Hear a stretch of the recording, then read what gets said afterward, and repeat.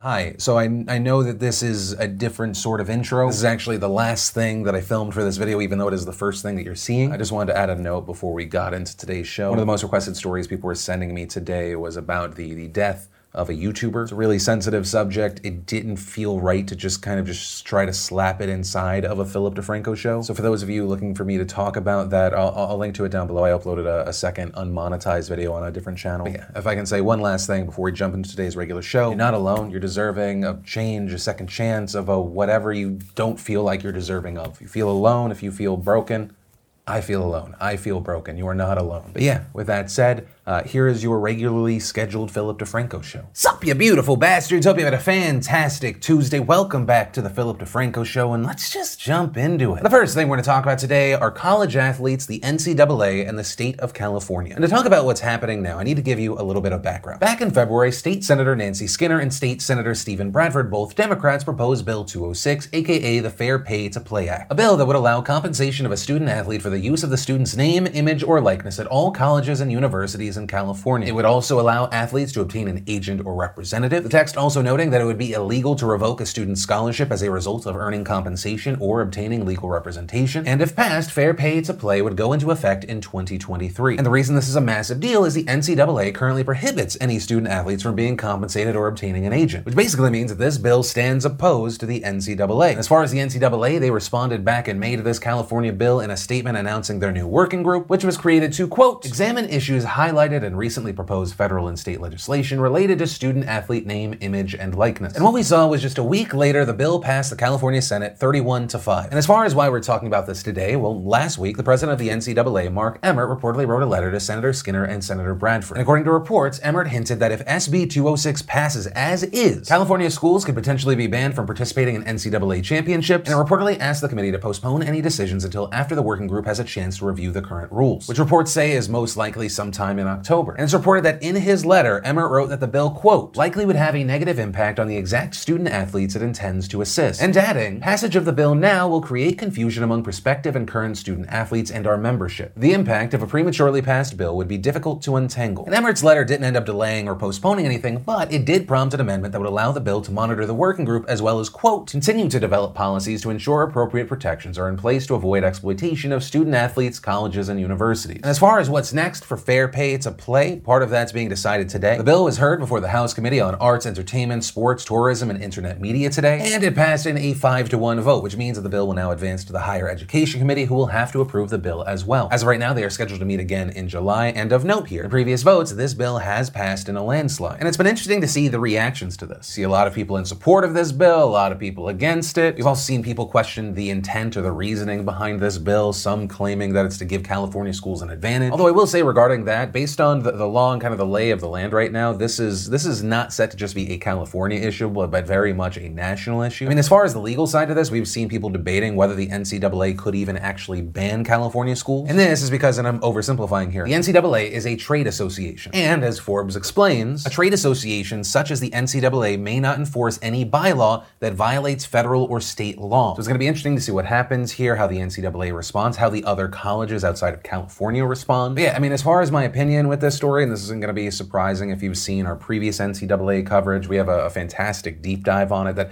doesn't fully go into the money, but more of the conditions for the players. The main point, I believe that these college players should be able to be compensated for their image. A ton of these young people are just going to be used up in this system. They don't make it to the pros. Meanwhile, you have the NCAA profiting off the backs of these young people, bringing in 2016, 2017, they brought in $1 billion of revenue. But hey, this is my opinion, and if you agree, you don't agree, that's completely fine. I'd love to hear from you in those comments down below. Then let's talk about Jussie Smollett back in the news. Now, it's been a while since we last talked about this, so I'm going to provide a quick refresher. As you may or may not recall, at the end of January, the Empire actor said that he was attacked by 2 masked men in Chicago. He claimed that they yelled racial and homophobic slurs at him, poured a chemical substance on him, yelled "This is MAGA country," and tied a rope around his neck. Then in February, the Chicago police said they identified 2 suspects, the Osandaro brothers, but after interrogating them, the brothers said that Smollett had actually paid them to stage the attack. Smollett Smollett was then indicted on felony charges, including disorderly conduct and filing a false police report. He turned himself into the authorities, and then all of a sudden, on March 26th, prosecutors announced that they were dropping all charges in the case. But also, Smollett had to pay $10,000 in bond. Chicago police were not happy with this decision, saying that justice had not been served. Smollett has maintained his innocence, and also, a thing of note, Smollett is actually being sued by the city of Chicago, and it was confirmed that Smollett will not be returning to the set of Empire, which is the show that he's mainly known for. And at this point, I know some people are getting their fingers ready. They're like, hey, but you missed one thing. What about the whole situation with the state attorney? Well, that's actually connected to the update we're talking about today. A judge has now appointed a special prosecutor to look into the decision to drop charges against Smollett. And specifically, they would be looking at Cook County State Attorney Kim Foxx's choice to recuse herself from the case and then appoint one of her aides to handle it as opposed to another prosecutor. Right, so that, along with other aspects of their investigation. And the judge wrote a 21-page opinion where he said, quote, "The unprecedented irregularities identified in this case warrants the appointment of independent counsel to restore the public's confidence in the integrity of our criminal justice system." Also at the same time, the chief communications officer for the Chicago police tweeted, "We stand firmly behind the work of detectives in investigating the fabricated incident reported by Jussie Smollett, and Chicago police will fully cooperate with a court-appointed special prosecutor." And one of the most important notes when it comes to this special prosecutor is that this opens the door for Smollett to be charged again. Also, another massive update to this story is following all of this, yesterday Chicago police released 70 hours of footage all connected to Smollett's case. And with all of that footage, one of the videos that is now released to the public is body cam footage of officers going to Smollett's apartment after the alleged attack. And in it, a man who identifies himself as Smollett's creative director greets the police, takes them up to the apartment. He quickly identified Smollett as someone in the public eye. He is like a star who works on the show Empire,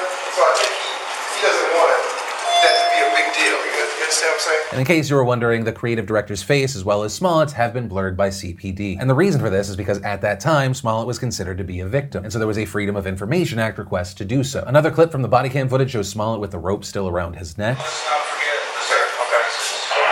You want to take it off or anything? Yeah, I do. I just want you to see it.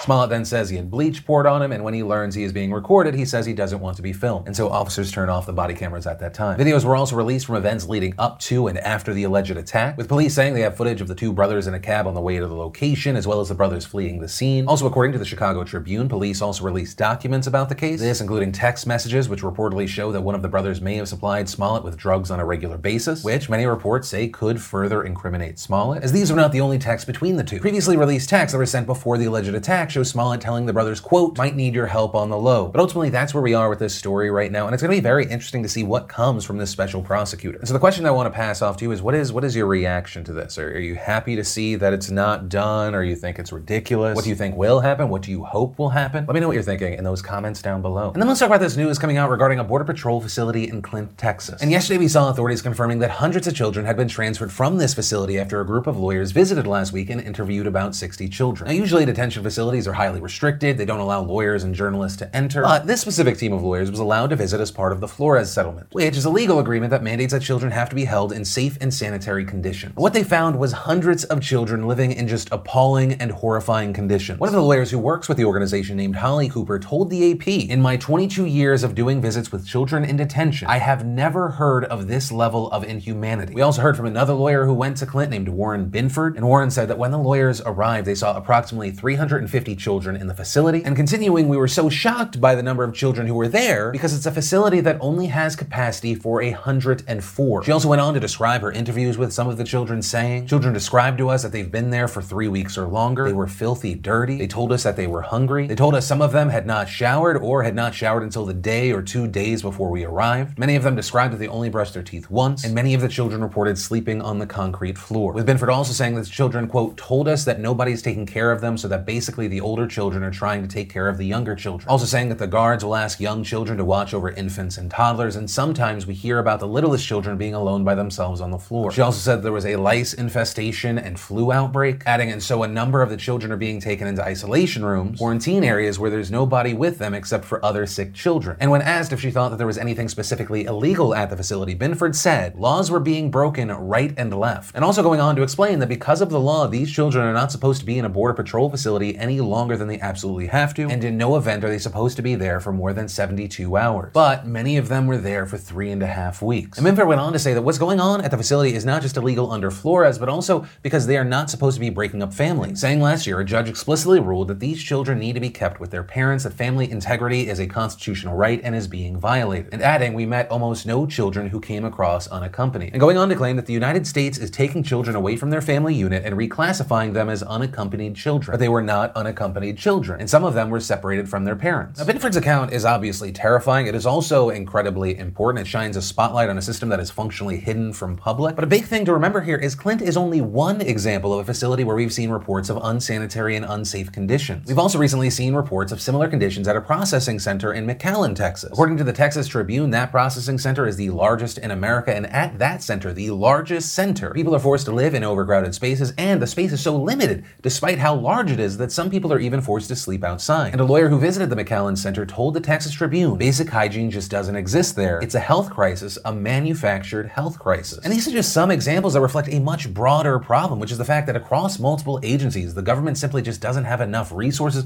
or capacity to deal with the number of migrants in detention centers. And so that's why just this month, the Department of Health and Human Services, the Homeland Security Department, the Defense Department, and the Justice Department have requested $4.5 billion from Congress to help care for migrants in detention. I don't even know if the term overwhelmed can capture how underwater the situation seems to be right now. In an interview with the AP, Acting Customs and Border Protection Commissioner John Sanders said that the Border Patrol only has the capacity to hold 4,000 people. But reportedly right now, they are already holding 15,000 people. We also saw Sanders say, the death of a child is always a terrible thing, but here is a situation where because there is not enough funding, they can't move the people out of our custody. And again, one of the main reasons the Border Patrol facilities are so bad is because they are only supposed to be temporary. Like Binford said, people are only intended to be held at these facilities for 72 hours at most before being transferred to shelters run by the Department of Health and Human Services. But people end up staying at these Border Patrol centers like the ones in Clint and McAllen for weeks and weeks at a time because the DHHS's shelters are all full. With yesterday, Border Patrol officials telling the AP in a statement, our short-term holding facilities were not designed to hold vulnerable populations, and we urgently need additional humanitarian funding to manage this crisis. And after we saw the lawyers speaking with the media, we saw a lot of politicians respond. On Sunday, President Trump and Vice President Mike Pence both blamed Democrats for not giving enough funding to the Department of Homeland Security. Also, when asked about children in detention on Meet the Press, Trump said, we're doing a fantastic job under the circumstances. The Democrats aren't even approving giving us money. Where is the money? You know what? The Democrats are holding up the humanitarian aid. We also saw Pence make similar arguments during an interview on Face the Nation, saying that children in U.S. custody was heartbreaking and unacceptable, but claiming that the Trump administration couldn't do anything unless Democrats agreed to more funding. But on the other side of this, you have congressional Democrats saying they don't want to give more money to the Trump administration because they do not believe that the money is actually going to go to helping migrants in detention facilities. And in a joint statement, Alexandria Ocasio-Cortez, along with 3 other Democratic representatives, wrote, it is absolutely unconscionable to even consider giving $1 more to support this president's deportation force that openly commits human rights abuses and refuses to be held accountable to the American people. Which, regarding one of the notes that AOC hit on there last week, if you didn't see, Trump tweeted, next week, ICE will begin the process of removing the millions of illegal aliens who have illicitly found their way into the United States. Though on Saturday, he ended up tweeting, at the request of Democrats, I have delayed the illegal immigration removal process, deportation, for 2 weeks to see if the Democrats and Republicans can get together and work out a solution to the asylum and loophole problems at the southern border. If not, deportations start. And I mention that because even though ICE and Border Patrol have separate detention centers, many experts worry if ICE ramps up deportations, the situations we're seeing won't just affect Border Patrol detention centers. It will also get worse for ICE centers too, exponentially worse. According to the AP, as of June 8th, the total number of adult detainees alone was 53,141. The agency is only budgeted for 45,000. So if arrests ramp up, obviously that will create more detainees, making the situation a lot worse. And just today, the House is debating a $4.5 billion bill that will give emergency aid to the border. And regarding that, you also had the likes of Democratic Representative Pramila Jayapal saying, we all want to address the problems at the border, but we don't know that there are enough sticks in this bill to make sure that the Trump administration actually spends the money the way they're supposed to. He's creating these crises and then trying to point a finger at Democrats to give him more money, which he then uses for his own purposes. And that was going to be where I ended this story, but as I was recording it just to really highlight how ridiculous and chaotic the situation is right now, while we were recording, we saw updates, right? It was first reported that most of the children were removed from Clint, though around 30 remain. But now we have a Customs and Border Protection official confirming to the LA Times that 127 of the children who had been transferred have been transferred back to Clint. And now the LA Times have also reported that 2 Customs and Border Protection officials have confirmed that Acting Customs and Border Protection Commissioner Sanders has announced his resignation. And so for now, that is where we are with this. It's going to be very interesting to see what happens. And of course, like with every story,